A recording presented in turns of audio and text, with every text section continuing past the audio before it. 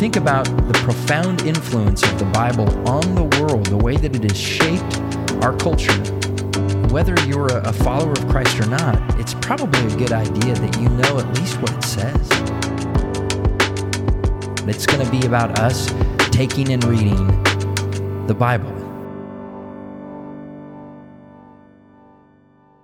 All right, welcome to the Take and Read podcast. This is Pastor Chad here, and back with me, my first guest. Like, you get to have that title forever. You were my Yes. first guest ever. Granger Smith, how you doing, brother? Yes, I'm good, buddy. How are you? I'm doing well. I'm We're surviving here repeating- in the great north. So you have cold weather coming, you told me. Very cold weather. Yes, we're getting ready. I think it's technically batting down the hatches is what they call it. We're getting ready for a very, very severe cold. I think negative 36 in the evenings. So just imagine 36 degrees, even if it was like freezing. Like, water freezes at 32 degrees. So even if it was like there was ice, we're now 60 degrees below water freezing at that point. It's crazy. Negative 22 is the coldest I've felt in Minnesota. Yeah. And that's like, you can't have any skin exposed. Like all your boogers just instantly freeze. So I remember last year on maybe Facebook or some social media account, I tested the theory that you could take boiling water, because we got 20 below one time, and so I took a pot of boiling water out in the back and threw it in the air, and it vaporized instantaneously. So you might see an uptick on like TikTok channels and Instagram feeds of people attempting that, because that's people that are like inside, they're cold, but they're like, I wonder what you can do with this kind of weather. And so who knows? We'll see some fun stuff. I'm sure of it. Yeah. Anyway. Well, we're pretending like we actually just started this conversation, but we've actually been talking for about 40 minutes before we started recording, just catching up, because that's what we do. I wish, Chad, that you would have recorded some of it at least. Maybe it would have been fruitful for someone listening. Well, see, that's where you become my mentor in this podcasting world. You have to say, hey, stop, hit record. Now let's keep going. Because it was gold. And I wish people could have heard what we talked about. You'll do that in the future, record it, and if you don't want it, you could just cut it out later, but at least you have it. Okay, yeah. So in that conversation, we got caught up. You've been doing some traveling, but and you got to go on a mission trip with your daughter. Yeah. What are some of your takeaways? Well, I've been encouraged by a lot of people that have said, take your kids. And of course, my wife, Amber, is like, wait, what? But now, after having done it, I saw a big change in her. And I'm very encouraged by it. Not only did I see a change in her, and that was one of my biggest goals, was to see a difference in London. We were hiking, traveling long distances with packs, camping in tents. The water's dangerous. The food is horrible. So I wanted to be able to put her in that kind of situation so that she could grow in so many ways and watch her spiritually grow as she just depends on the Lord. And her prayers got deeper like I wanted. But on top of all that, we actually really needed her. There were several girls that went on this trip, and we needed them because we were going in Latin America. We're going village to village. And the kids, these young girls, they were teens, they would soften the situation instantly.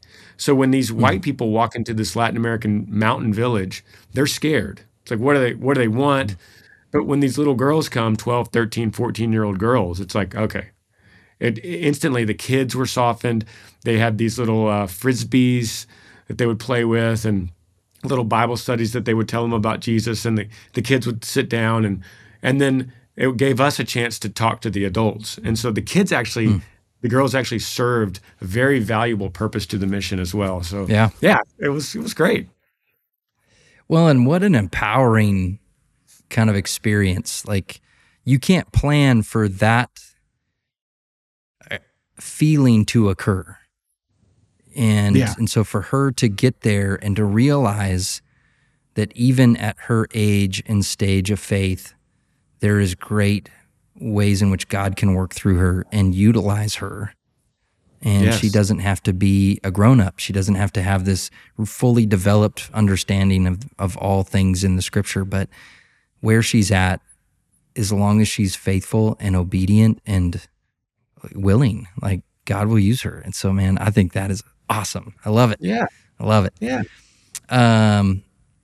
What beyond that, is there anything else that kind of in this season of life and maybe the last couple of months, there's a trend of what God is trying to show you or teach you?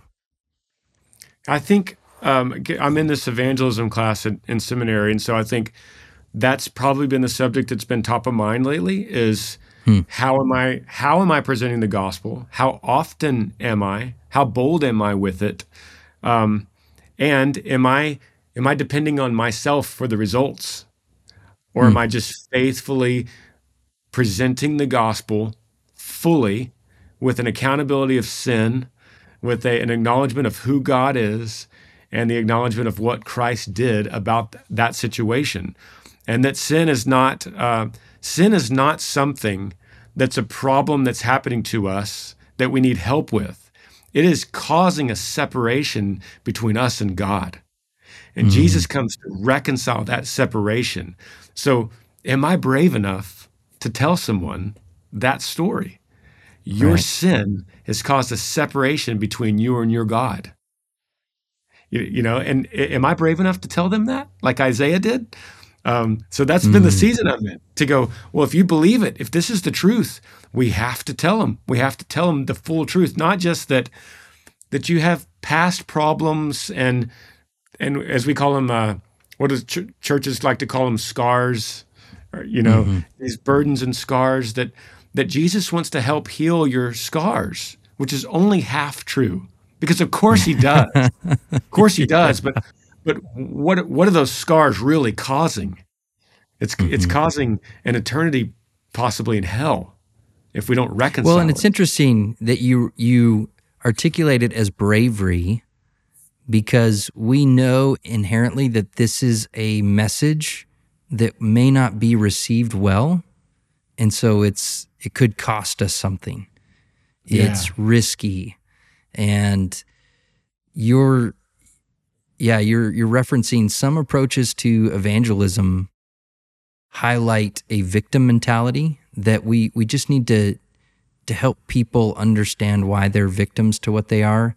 And what you're saying is that the truth of the scriptures reveal that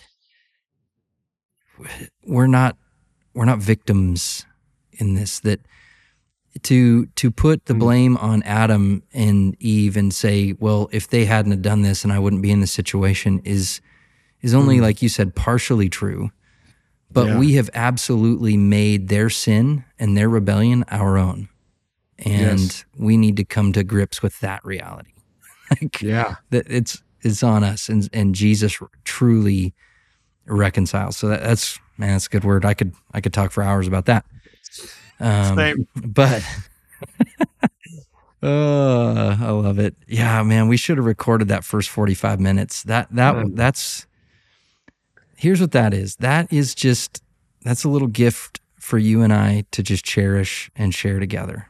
And there you go. maybe someday in eternity we can gather around with all the saints and recapture that 45 minutes. But I don't know if it's that worth it. I don't know if it's that worth it. Anyway. All righty. I'm going to have us jump into the scriptures. We came here to take and read the Word of God. And so I'm going to have us do that. We're in Acts. We are still making our way faithfully and carefully through the book of Acts. And so we have just finished up Acts chapter 11. And so we find ourselves today, and I'm just flipping there to it, we are starting into Acts chapter 12. And by way of kind of refresh, In the last episode, we got to talk with Jeshua, who is serving overseas in a very interesting context. And we also talked a lot about the gospel and got to have an opportunity where he demonstrated his approach to sharing the good news of Christ and the reality that people are separated from God and that Christ comes to reconcile. So if folks haven't heard that episode, it is definitely worth it. We actually did a little role play so you could hear how does he take a conversation that begins with him requesting a pack of Oreos, how does he arrive at the gospel with an individual? And that's what we got to see a little bit of in the last episode. But we also looked at Acts, and we kind of considered the gospel going to Antioch and this idea that the gospel is now going global. It is extending far beyond the Jewish kind of cohort. It's extending beyond the Jewish disciples. And now what Christ originally intended and then confirms through Peter's vision that he has in a dream, the conversion of Cornelius, the Roman centurion, and his whole household. Like, these are indications that this gospel then is intended for more than just Jewish believers, but it extends far beyond that. And so part of that is Peter going back and reporting it back to Jerusalem, where they hear, man, Peter, what were you doing eating with these Gentiles? And he's like, not only was I eating with them, but they're part of our family now. Like, they received the Holy Spirit just like we did. And so how could I withhold the waters of baptism from them? I cannot. If they have been affirmed by God to be included in the family of God, then we're not going to exclude them.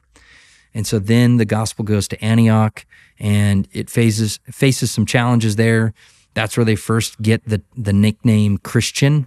It happens in the church in Antioch, and we see them kind of flourishing as a church family there.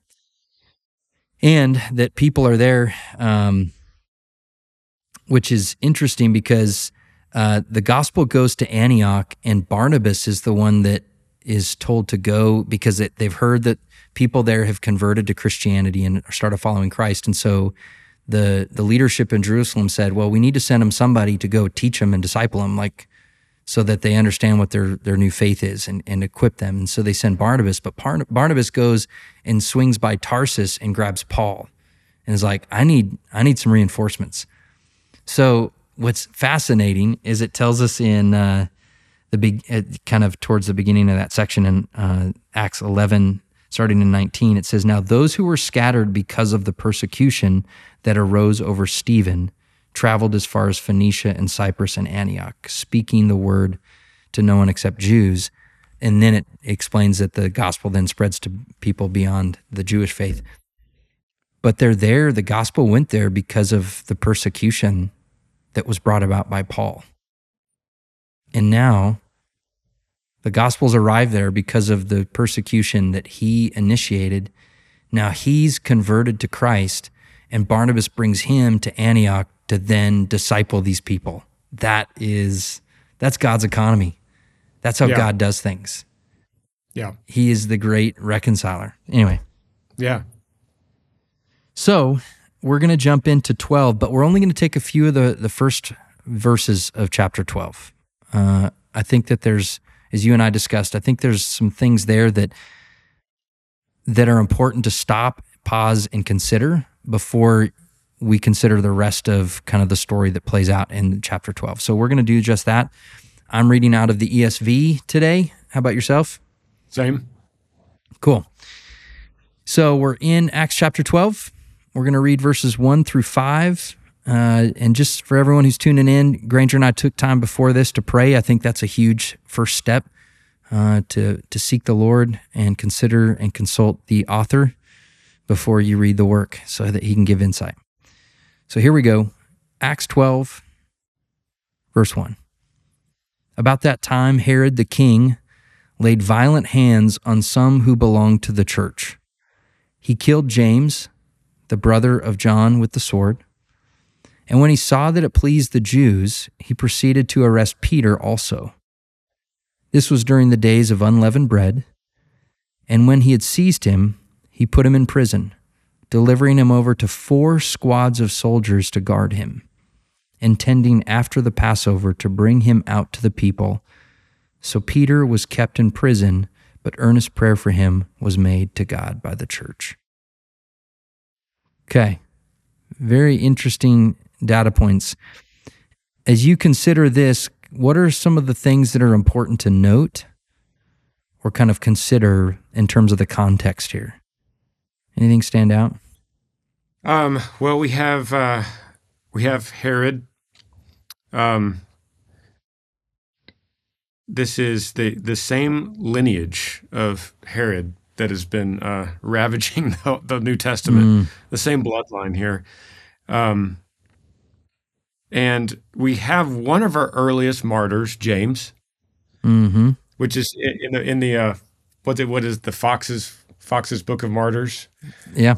James, one of our first pages here. Of course, Stephen is right before this.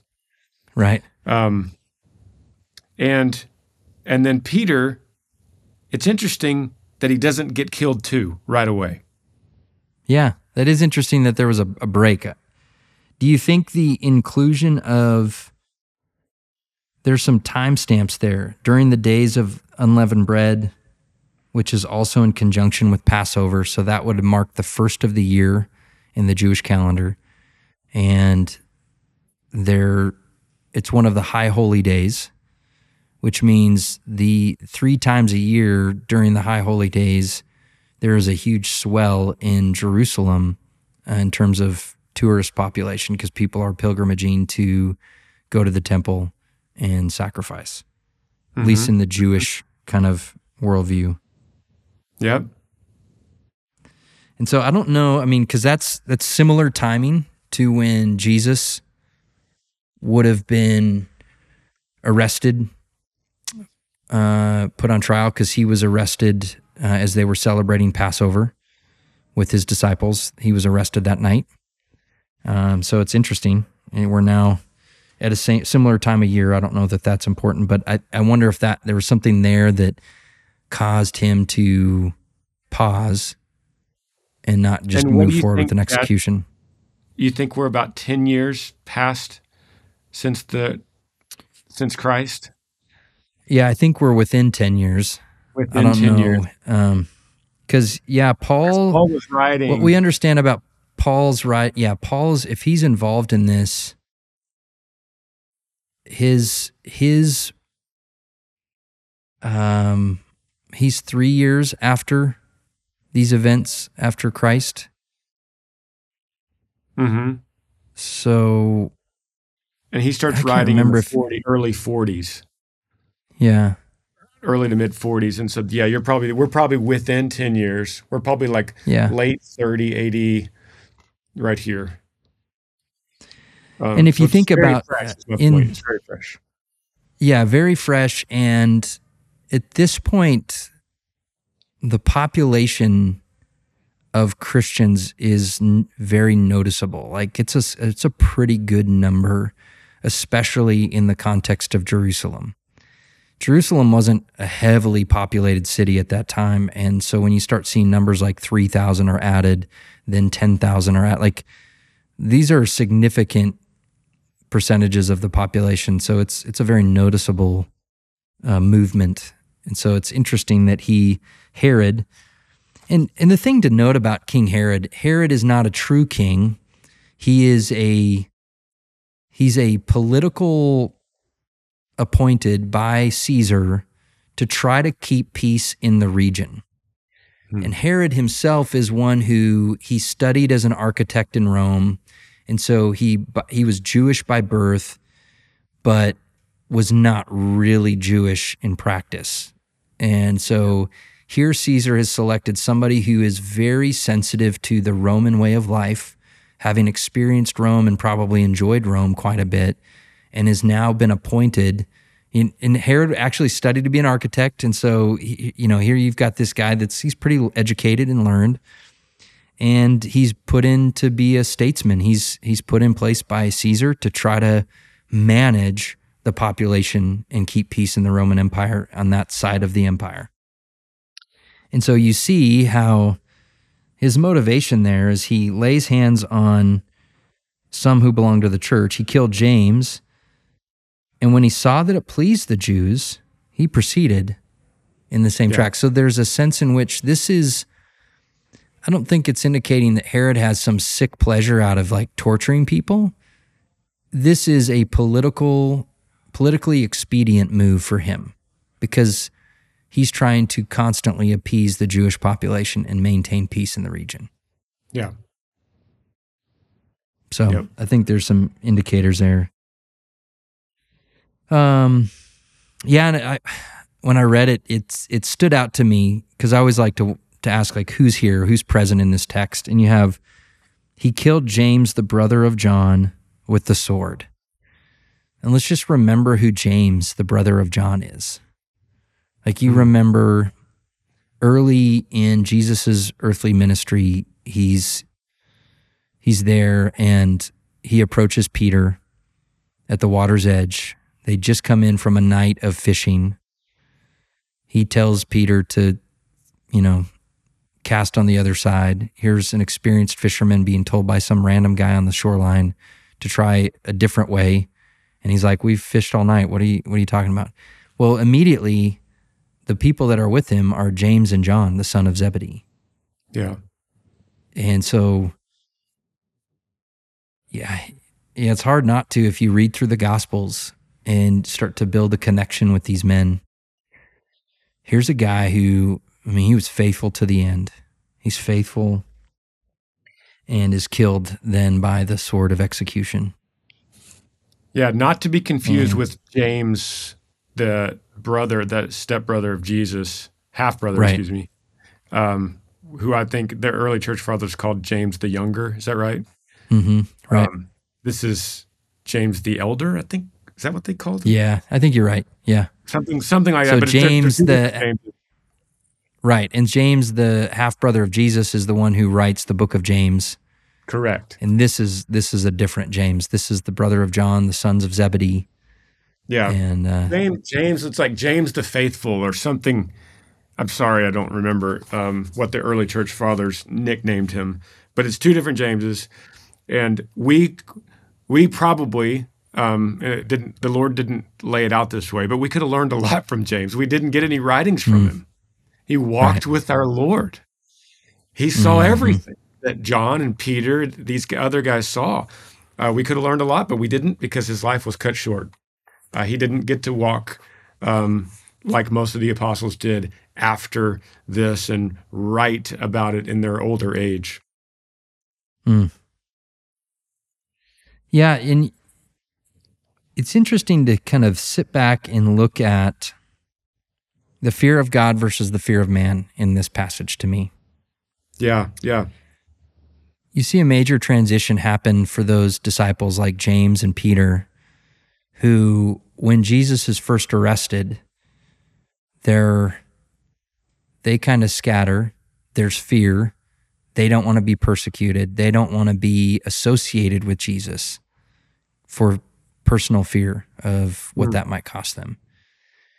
And then you fast forward, and here we are years later, and they are so convinced of the superiority of Christ and allegiance to him that there's nothing that man can do to them to get them to detract from Christ. They are committed to the end.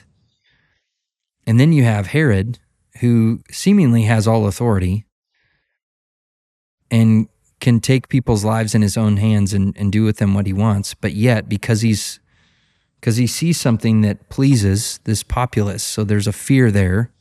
Yeah. He does things that defy the God of the universe and the faithful ones of Christ. I looked it up.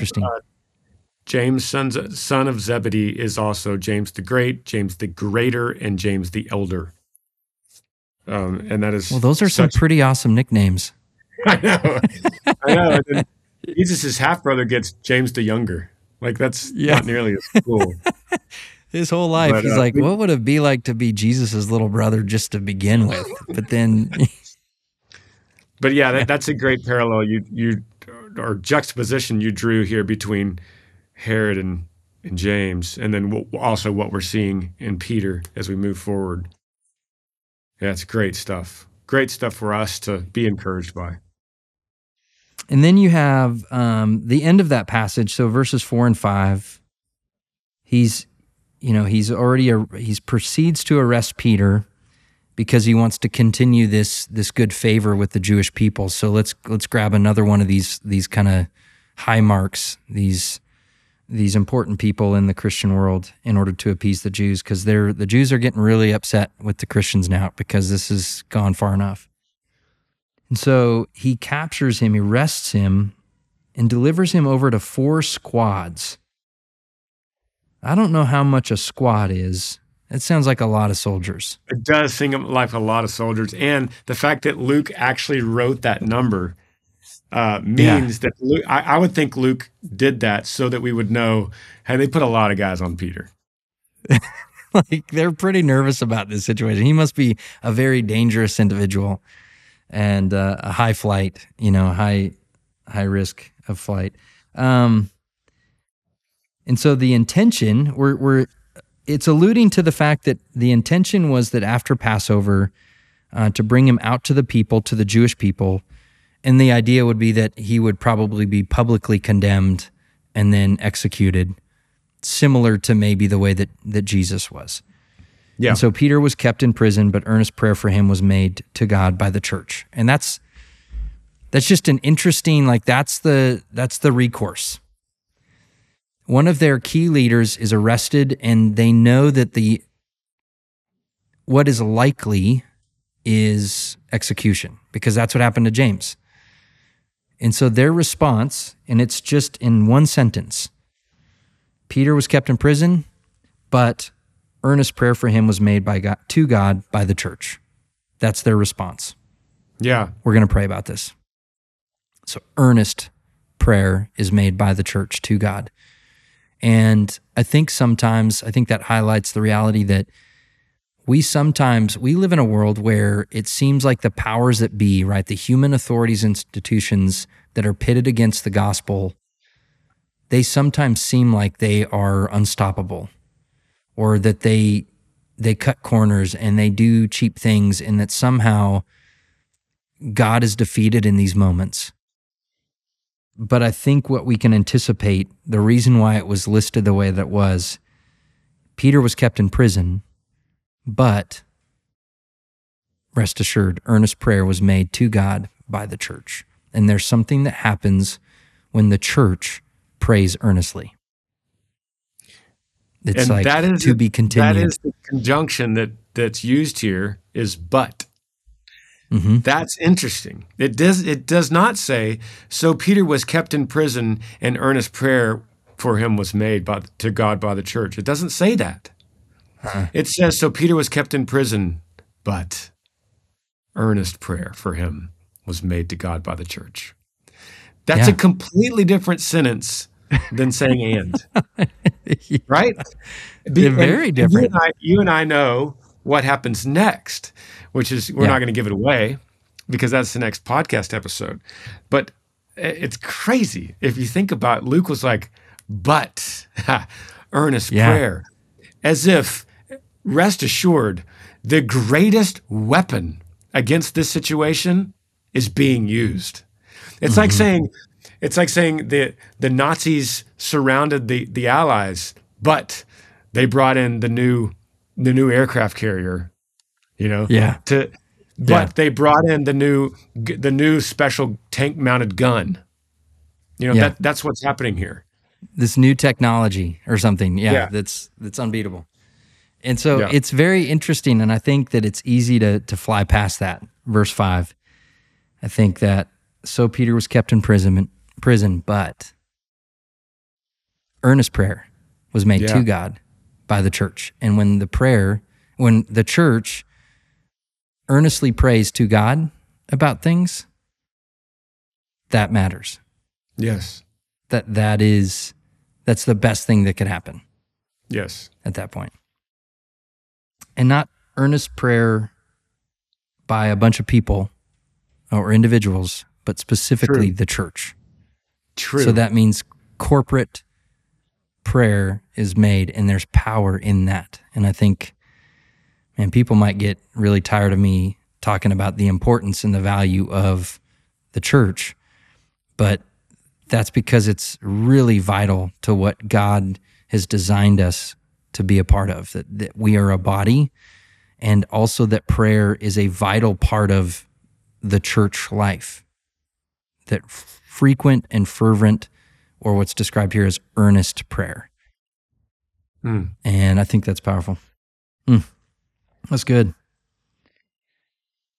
How do you, when you sit back and look at these passages and you go, okay, I'm a dad, I'm a husband, I'm a follower of Christ, I'm a faithful member of my church. How do I live in light of these verses?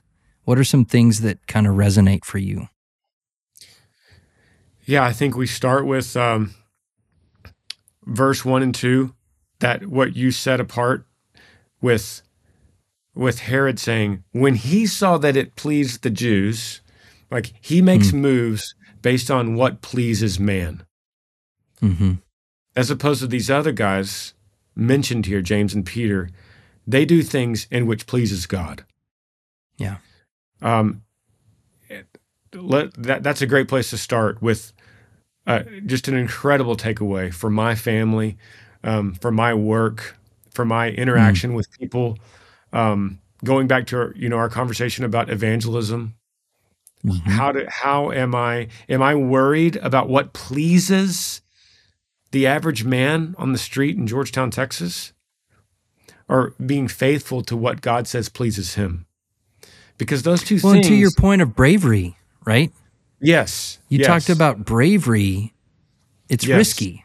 It means not only is it risky like for them, and it might inconvenience them, but it's risky for you. And are you willing to risk? These guys were. Herod was not. Yeah.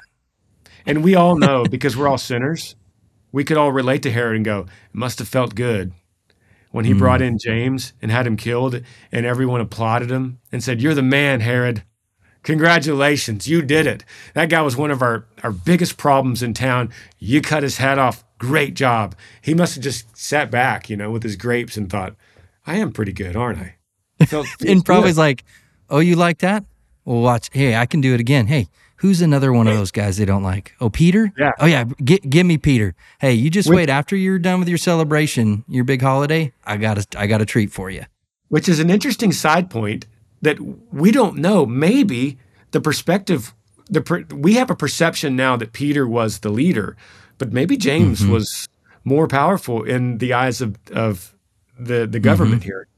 But we should not fool ourselves, Christians listening to this podcast, we should not fool ourselves to think, Herod, man, what an idiot. We should instead say, I'm just like that guy. Lord, I have to help fight. me. Lord, help me. Yeah. Have mercy on me, because I'm just like, I crave what Herod is craving here. Let me fight against that current every day of my life. Let me resist what is inside of me in the flesh. Amen. That is a word. Yeah. I think that, along with the but earnest prayer, was made to God by the church. Yes. Which seems like a powerless, weak, passive response to a threat. It seems very, it does not seem very tough. It doesn't seem like, we might think that they would go and picket at the prison. They might go on a hunger strike. They might rally in the streets and demand the release of Peter. Nope. Earnest prayer to God was made by the church. And I can't wait for the next episode. I know. The New Oxford American Dictionary says earnest, resulting from or showing sincere and intense conviction. Resulting from intense conviction. That's what the New Oxford American Dictionary says about earnest. They were convinced that they were talking to the God of the universe, that he was hearing, and that he cared about it, and that he would handle it. And that's what they believed. They believed that he Christ was in complete command of the situation, that he was absolutely sovereign and had utter authority over all things. And so they talked to him about it because they believe that's, why go anywhere else? Why would we talk to anyone else besides him? He's got this. Man, that's a good word. It's a powerful word. Thanks for being with me today, brother. And Yeah, of course. I love our time in the Word.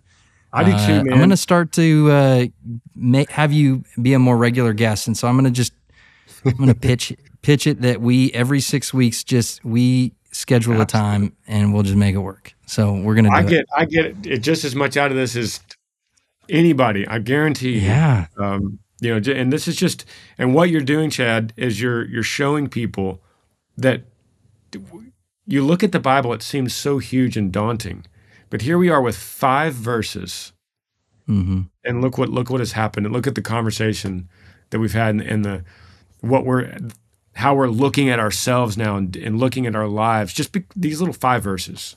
That's it. Mm-hmm. Yeah, so good. Well, if anyone's tuning in and we've provoked question or any curiosities, you can always email me at takeandreadpodcast@gmail.com. If you have questions for Granger, you can email me there and I'll get those to him. Also want to encourage you to leave comments. The idea of comments in response to the podcast episodes is a chance for you as a community, those that are listening, to engage in conversation. That my desire is that we develop and build a movement of people that take and read God's Word and converse about it and meditate on it and engage with it along with each other. And so please leave comments, share, but encourage people to take and read the Scriptures. And if they don't know where to start, tune into this podcast. That's the whole origin of this, was to just simply take the Bible and take a few verses, read it, and talk about it. There's no preparation that goes into this. No. I don't tell the guests what we're about to read. I don't even look at what we're about to read. I simply turn to the next verse and we pick up and we read and we talk. And that's the idea, is that this is something for everybody to do. And I want to encourage you out there to take and read the Bible. Start wherever you want to start. If you don't have a reading plan, there are hundreds. Just Google Bible reading plan. If you have ever tuned into Granger and I before, you know that there's a couple of reading plans that we really favor and like. But even if you're one of those people that you're like, I can't start a reading plan because it's past January 1st, it's too late. No, start today. It doesn't matter when you start. And if you're like, oh, I started on the 1st, but I skipped a couple days and it's ruined. No, just start where you left off and keep going. It may take you a year and a half. It may take you 17 months, and that's okay. It may take you 39 months, and that's okay. Just keep reading God's Word and stick with it. And to recognize, too, this isn't something that we do to appease God. We don't read the Word in order to kind of do Him a favor. But it's similar to what Granger was talking about with sharing the gospel. There is, what Jesus came to do was reconcile us to God, and that means a relationship. And God speaks to us through His Word, and the only way you can get to know somebody is you talk with them. Yeah. And so the idea of reading the Bible, understanding what God is saying to us, and then we respond in prayer. And that becomes a conversation with the Creator of the universe. And we see it in our passage today. But earnest prayer was made to God by the church. Just imagine whatever is happening in your world right now, whatever you are faced with, whatever challenges you have, and you're trying to think, how can I solve this? How can I deal with this? Try earnest prayer and try to recruit others in your church family or in your, other Christians that you have a relationship with, and try earnest prayer together and seek the Lord about the things that you're facing and just watch Him work, because that's how He works. So again, thanks for tuning in. Granger, thank you for being here, man. Of course, brother. Love you guys. So glad to have you. And want to encourage everybody out there to go take and read the Word of God. Blessings.